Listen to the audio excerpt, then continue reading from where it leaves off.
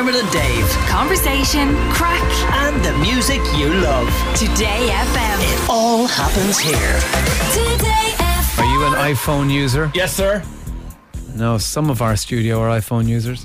Others are not. If you've recently updated your phone, you might notice you're running low on battery. Jess Kelly from Tech Talk on Newstalk joins us now to explain. What's the story, Jess? This is one of the updates that Apple pushed, and it's what's interesting is in the US it was classed as a rapid response update. So very often they'll identify or bugs or sort of kinks in the background will be identified, and they push out these emergency responses to try and patch any vulnerabilities in the operating system.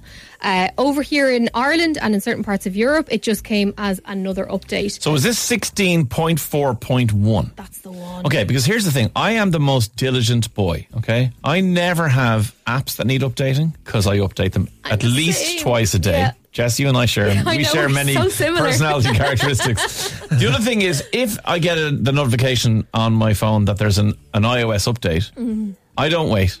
I just go straight in, boom, poof, updated. Let's go. I want to have the most, most modern, most up to date, whatever.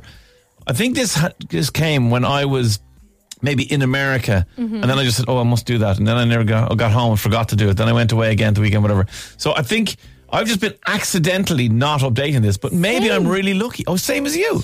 Yeah, that is we weird. might be twinnies. I think we might be. Yeah, no. So, but the thing is, in Ireland, because I still have the update because I haven't done it, it's just coming up as 16.4.1, and it says the update provides important bug fixes and security updates for your iPhone, including, very urgent, pushing hands emoji does not show skin tone variations, and Siri does not respond in some cases.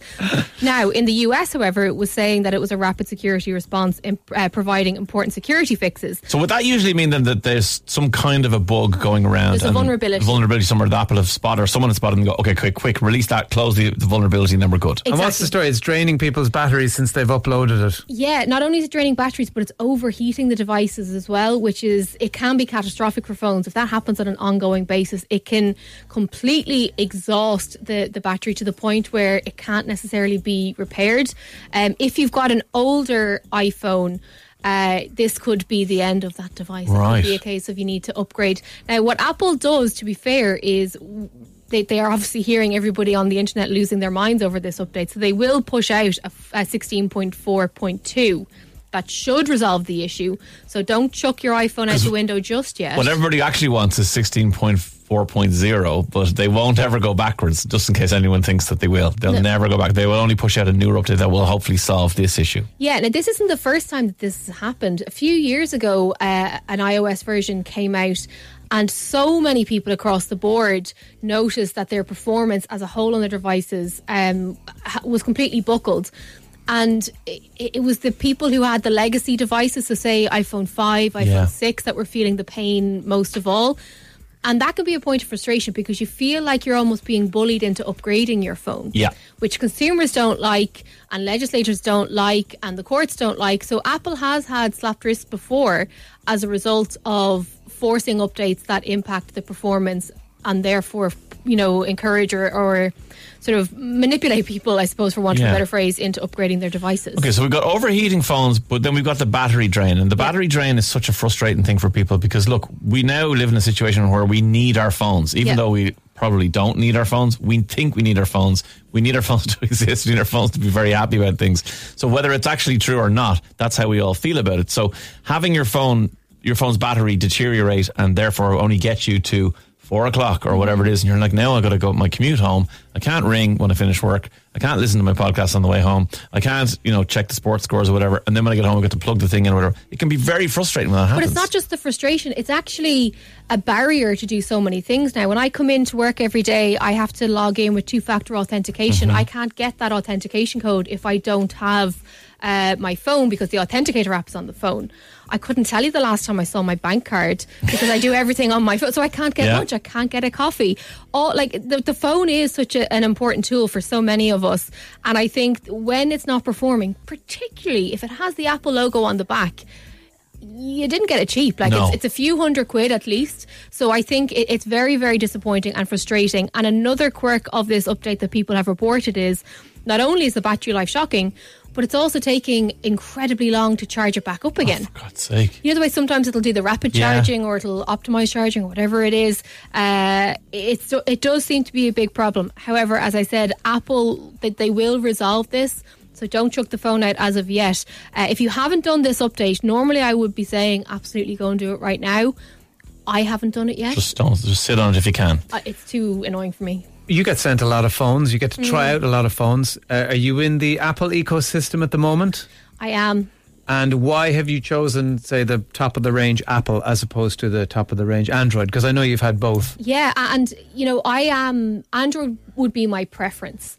However, of all the models that I've tested, I haven't found one that will stick with me throughout the day in terms of performance and battery life. They're the two biggest things for me. I would much prefer, I hate being locked into the Apple ecosystem. I find it, although it's better than it was, I just find it still very restrictive.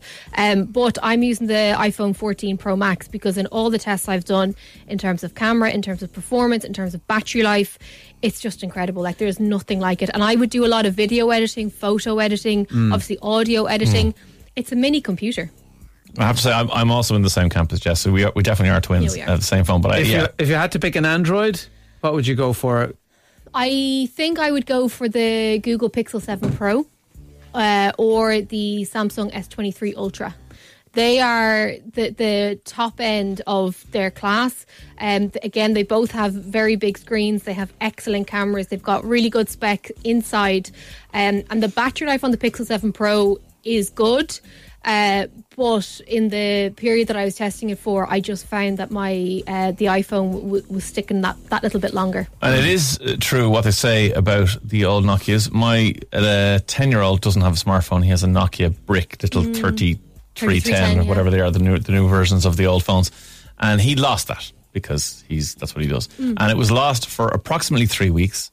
And when we found it, it still had about 40% battery. Now, obviously, it hadn't done anything, but it was still sitting there going, I'm fine, lads. I can absolutely take this for a month, probably. But that's class, so that's what we want. And I think we're going to get to the stage where people will be demanding more from the battery life of phones. But, like, if you look at the iPhone 14 Pro Max, or if you look at the big S23s, S22s, or anything like that, they have bigger screens. They are doing more. So there is going to be that sort of seesaw of, what do you want more? Do you want better performance out of your battery, or do you want to watch Netflix on full screen brightness the entire time? Yeah. So it's a bit of a seesaw. Somebody, B in Waterford, says, has anyone noticed that your iPhone has got a bit thicker with word suggestions when typing? Did people use words? Yeah, I could never use word suggestions. No. He doesn't know what I want to say. I think we're the same person, Dave. Yes, while you're typing, are there not like you can turn that off. Oh, I'd never turn it off immediately. I would never accept that. But does it autocorrect anything then? No, so what it does is it'll come up with prompts. So if I'm saying I'm going on to Today FM with Dermot and Dave, it'll say I am going to chicken with duck coffee ? And you're like, the name of our new show, Chicken with Duck. Somebody else says, my update showed up as a rapid response notification on my phone, asked me to update immediately. I thought it was a virus. I didn't do it, thankfully. I thought it was really strange.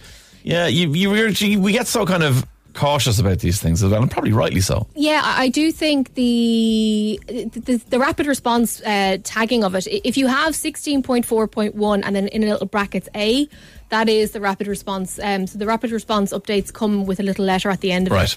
A lot of the people I've spoken to just have the numbers on it. I just would wait until 16.4.2 comes out because they'll have addressed the battery issues in that way. But just, obviously if I'm on the news in an hour saying update your phones now because your phone is vulnerable, then listen to me then. But okay, fair. I'd like to know if anyone else's phone has a complete meltdown when they try and do a reel on Instagram with more than 4 of anything. Because my phone goes, I can't deal with this reel. It actually crashed last night. Your relationship with technology is not the same as everyone else's.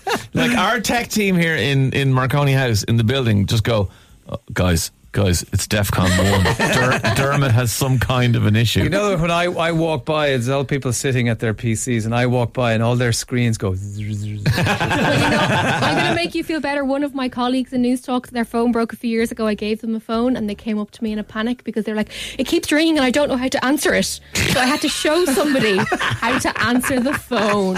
Incredible. Yeah, I was given a free phone, and this is fantastic. It lasted about a week, and then the words "fatal error" came up on the screen, a bunch of code, and then it just died. I'm going to take my technology out of the studio now before you look at it. Thank you. Jess Kelly from Tech Talk. You got a Newstalk. pacemaker, don't sit too close to me. Very much. Dermot and Dave. Weekdays from 9 a.m.